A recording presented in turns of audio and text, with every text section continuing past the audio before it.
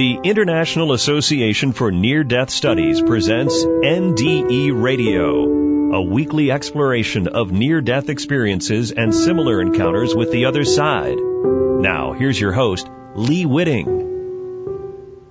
Welcome to NDE Radio, brought to you by IANS, the International Association for Near-Death Studies. I'm your host, Lee Whitting. Our guest today, Michelle Currit, started out on a spiritual quest as a small child when she began questioning what she was told about life and death, heaven and hell. Her curiosity led her early in life to the topic of near-death experiences, and over the next 35 years and through groups like IANS, Michelle found these extraordinary stories to be healing and even life-saving during times of deep depression. She longed to somehow share these healing experiences with others, but wasn't sure how until she realized her local community was missing an IANS chapter. Today, Michelle is founder of the Sacramento IANS group, where folks can come together to share and discuss near-death and other spiritually transformative experiences. Michelle Currit, welcome to NDE Radio. Hello, Lee. Hello, NDE Radio listeners. So, Michelle, let's start at that early age and tell us what prompted your early curiosity about spiritual things. Well, it started with a conversation I had with my mother. It had to have been before I was 6 because my grandfather passed away when I was 6. That was the first real big death experience of my life. And that hadn't happened yet. It was right before Easter because we were about to dye eggs, and there was a Charleston Heston movie on the TV. And I just turned to my mom and I asked her, why is it that some people get to go to heaven while other people have to go to hell? And she gave me the Christian response, and it just didn't sit well with me. In fact, it really disappointed and angered me that she believed that a loving Father God would send any of his children to a place like hell. So that kind of got me started questioning at that young age, well, what is true? If this isn't true, what is true? And I had the wherewithal at that age not to ask my mother or argue with her. It burned internally within me, and it inspired me to question other religious points of views and explore them. I started going to different churches, anyone that my friends would go to that I had access to, Baptists, Catholics, and Jehovah's Witness. I just explored them all. And then by the time I was in my teens, I was starting to discover through the works of Joseph Campbell, different religions around the world, including philosophies in Taoism and Buddhism and Zen Buddhism. And by the time I was in college, I was heavily convinced that, I'm an Eastern philosopher. I like to study this, but there are still things to explore. And somewhere in that time frame, I started questioning whether or not near-death experiences were right, and I really felt connected to them. I really felt that their messages were healing for me. And I had several dark nights of the soul. I didn't feel like I belonged here. And I would continually find myself turning to near-death experience stories through my adulthood, and I would realize that I would find peace in hearing them. I would find inspiration. I would find purpose to be here. Michelle, let me take you back to Joseph Campbell for a second. His theory, which actually derived out of the University of Chicago, I think, was that there is one tale, the hero's journey. Yes. And it's reflected in the life of Jesus, the life of Buddha, all of these stories are really one story. As you were studying all these different religions and approaches to religion, did you ever feel that did you just see lots of diversity, or did you see it all kind of pulling together in your own mind? I found that most religions share the same roots, the same story, and yes, definitely the hero's journey. I found that at the core of most religions is the unconditional loving message that often gets buried. And near-death experiences really get to the heart of that. Going back to the hero's journey, you have the hero launching through a threshold, meeting a wise person to help them on their journey or give them tools to help them. They then, at one point in the journey, they are to experience a challenge, or a dragon could be a symbol. And then through that challenge, they become a more evolved person, and then they return back to their home, or they are forever transformed.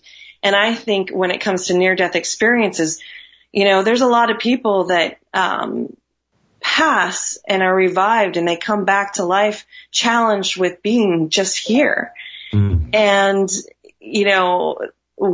I've had several speakers say that when they started sharing their experience on the other side, that's when they realized that they had a purpose and they had something to give back through that experience to heal others. And I know I've been healed by hearing these experiences, so I definitely feel that there's a connection to the hero's journey, even just in one that's going through the after effects of near-death experiences. Right. Now, you told me in an earlier conversation that you feel the source of your depressions was genetic, that this was something that you shared with other members of your family. So during those times, did you feel that you were still on the path, that you were the hero of your own story, and did that help to pull yourself out of the depression? That's a really good question. I've never thought of the hero's journey helping me through my depressive cycles. I don't know. I think for me, meditation has really played a huge help in chronic depression and managing it. And just being able to talk about it. I think I just constantly thought there was something wrong with me, feeling like an alien in this world since I was a young child and not understanding why. And once I opened up and shared that, I have suicidal thoughts and I don't want to be here, and I know that there's something better on the other side and I want to get back to that.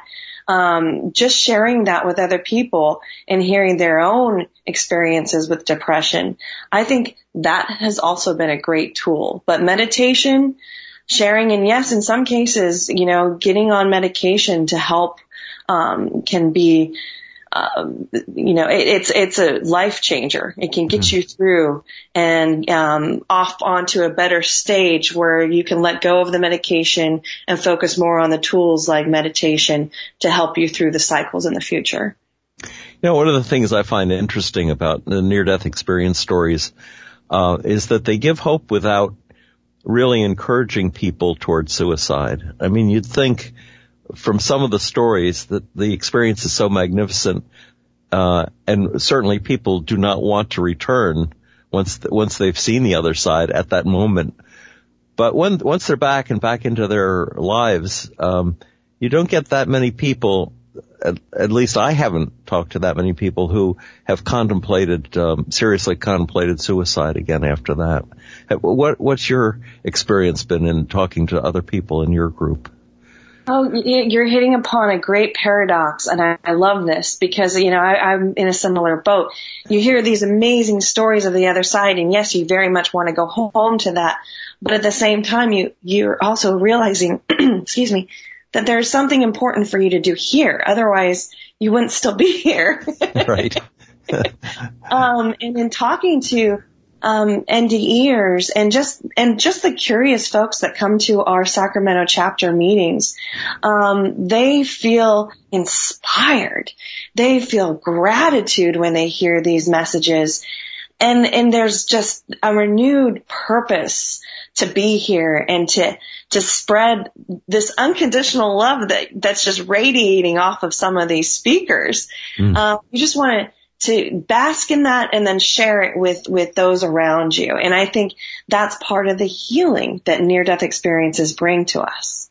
It's like we know that there's, a whole nother dimension on the other side, but at the same time, we're here to bring that dimension to earth. Bring the love, the unconditional love that we're seeking from the other side. Bringing that here, I think, is part of our mission.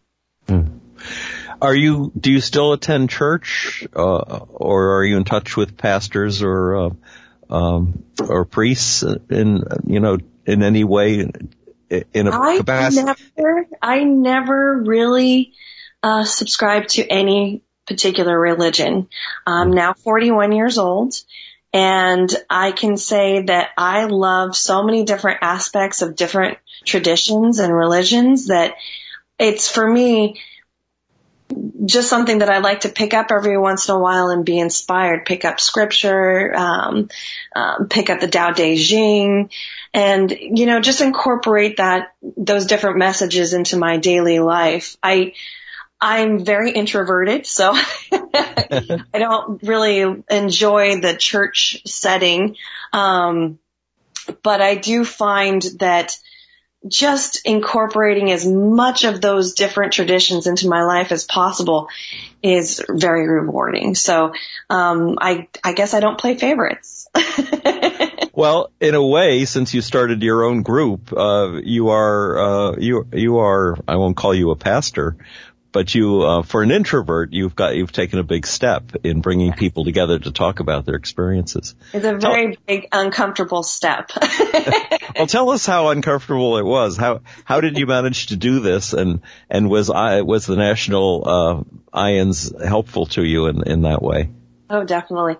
Well, so it started with, I must have had this itch for about 10, maybe 15 years to share near-death experience stories. And, that whole time I was thinking, well, how do I share this? Do I write a book? Do I create a podcast? And, just vacillating between ideas over that, long extended time. I guess I was 40, so this is relatively new. We're a new group here in Sacramento. And I said, you know what? I'm 40 years old. I think it's time for me to actually become an IANDS member. I've been on their website and reading their resources for decades now. It's time for me to become a member.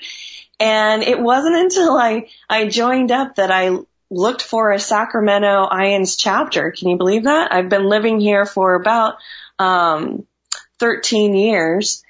And there wasn't one. I was shocked. I couldn't believe that Sacramento, the capital of California, doesn't have an IANDS chapter. So I kind of looked up at the ceiling and I asked the universe, so is this what I'm supposed to do? You know how I fear public speaking. And I went ahead and applied. That's part of the process is there's an online application at IANDS.org that anyone can find and fill out. And I did. I filled it out and I waited about 3 months. I didn't hear anything. And just when you start letting go and say, okay, well, I guess the universe had other plans for me. I'm not going to do that. That's when I got the call from one of the IANDS board members, Barbara Bartolome. She's also a 2 near-death experiencer. So she interviewed me. She's a neat lady. She's an awesome woman. Yeah. If you haven't heard her story, find her online. She's got YouTube videos all over the place. But she's in Santa Barbara, so not too far away from you. She is a founder of the Santa Barbara IANDS chapter. So she was inspirational in helping me get my group set up. after she interviewed me, we practically fell in love with each other, and she says, yep, you're going to be a group leader. And I have a marketing background. I work on websites doing search engine optimization. And so just having that background in marketing gives me a little bit more of a leg up when it comes to understanding how to market our Sacramento group. So she was really impressed by that. And and in no time we were sharing, ideas on how to promote the group. And, this was just within the first couple hours of me becoming a group leader. So it sounded like a lot to take on. I was originally thinking of something small, like a 5 to 10 person group sitting in a circle, reading excerpts out of maybe Raymond Moody's book, Life After Life, and that was my visualization. But Barbara seemed to inspire new ideas. She from out the gate said, "Oh no, you're going to have speakers. They're going to come and to your group. You're going to have lots of people attend." And she was thinking upwards of 90 people, and that really made me scared. 90 people. It's more than you can get around the kitchen table, isn't it? Right. So yes, and that's another part of it is finding a venue. That was probably one of the biggest challenges, both financially and just location-wise here in Sacramento. You would think we have a lot of places. We do, but a lot of them are more pricey than I could afford, and a lot of the expenses for the Sacramento chapter come out of my pocket. This is my way of giving to the community. But we do accept donations. And anyways, getting this group started, it went from being about 20 people, and now we're getting on average about 29 to 30 people coming to the meetings, which is a small percentage growth. But when you think about a group that's not even yet a year old, that's pretty good.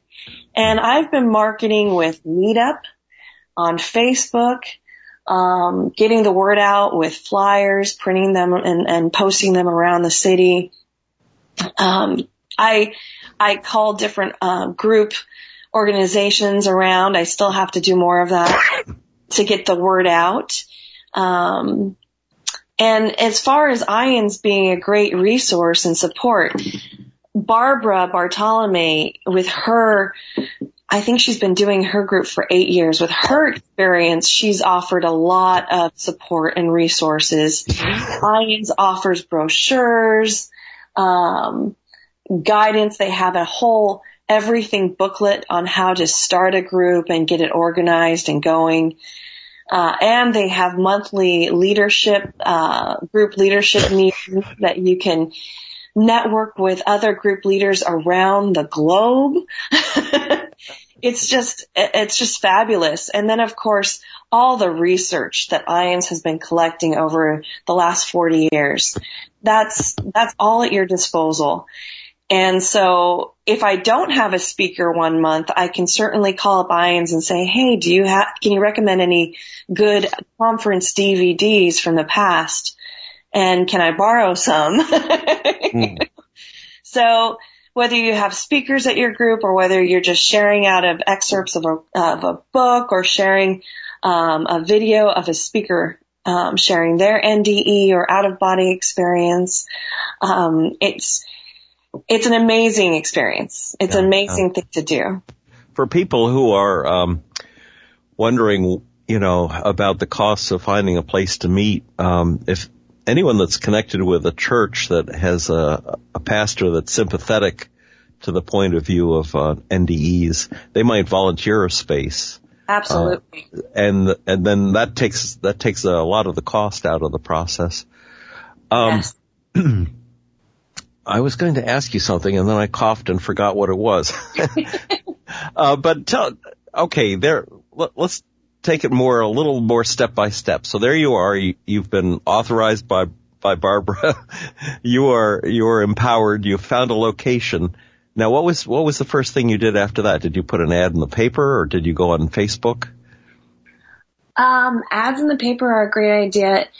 I actually, I think the first thing I did was I started reaching out to people at work. And this was very scary. This felt like coming out of the closet and sharing, hey, I'm about to do something that is extraordinary. Not a lot of people know about near-death experiences.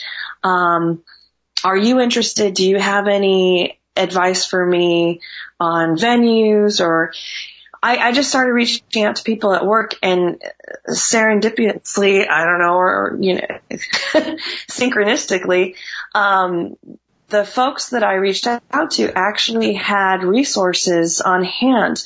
A friend at work named Patrick sent me a few articles, and one was the Sacramento News and Review.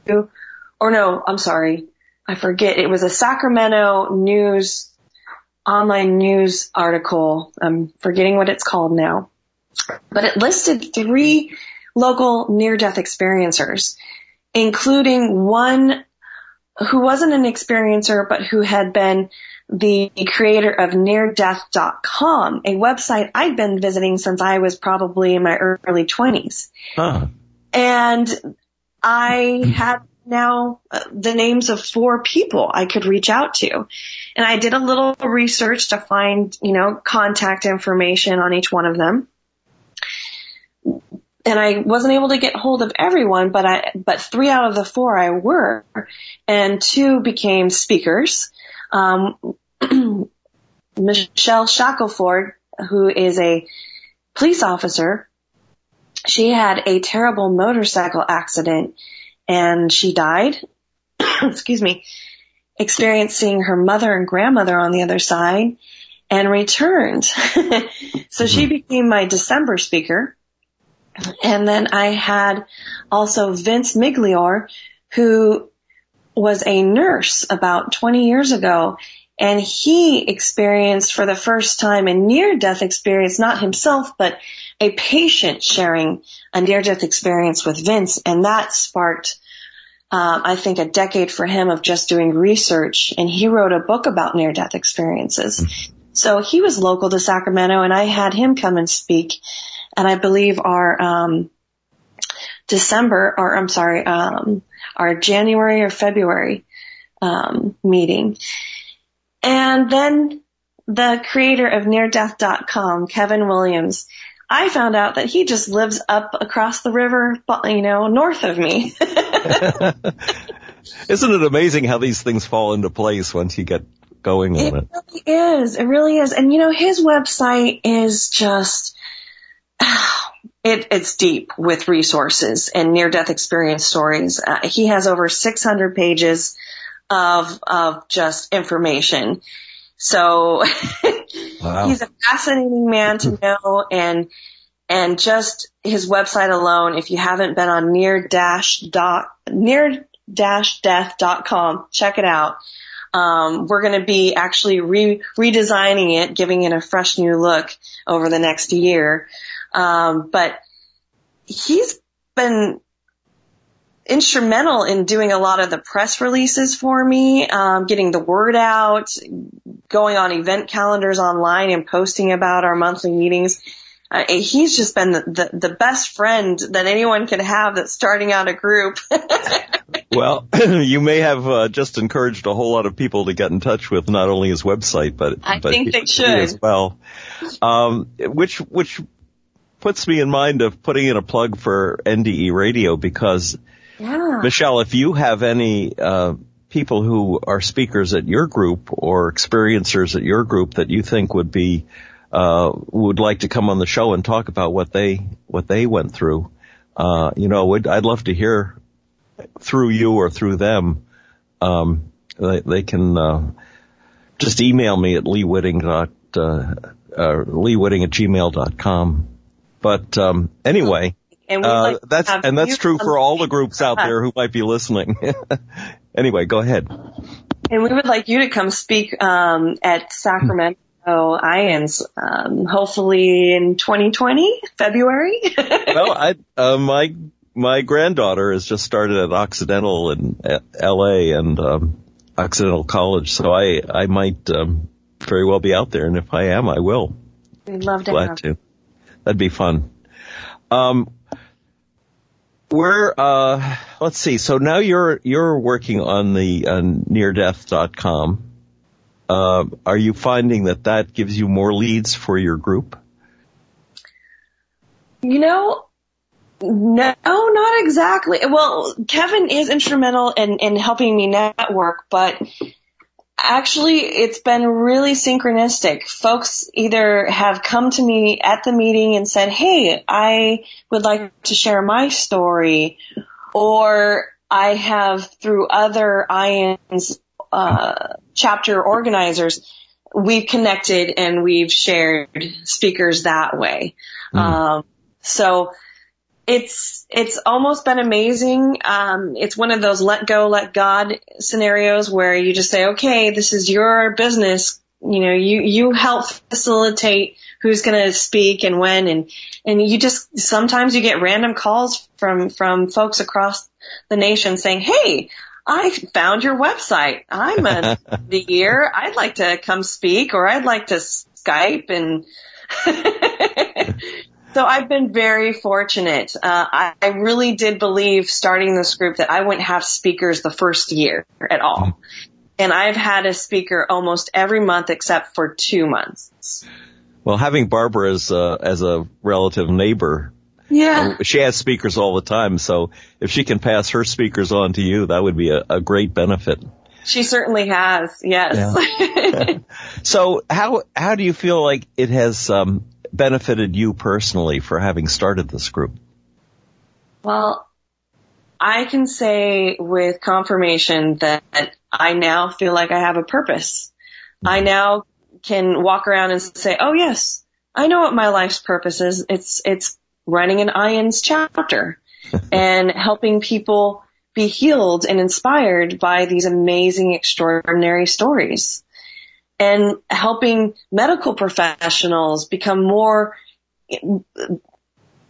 better caregivers, because they're at the front lines of experiencers sharing their stories, coming to, being shocked, being back in this reality.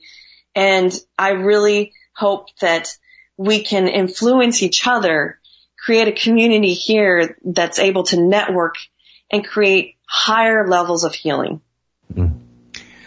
During my years as a hospital chaplain, I found NDE stories to be so helpful to people who were fearful of death, who were sick and depressed.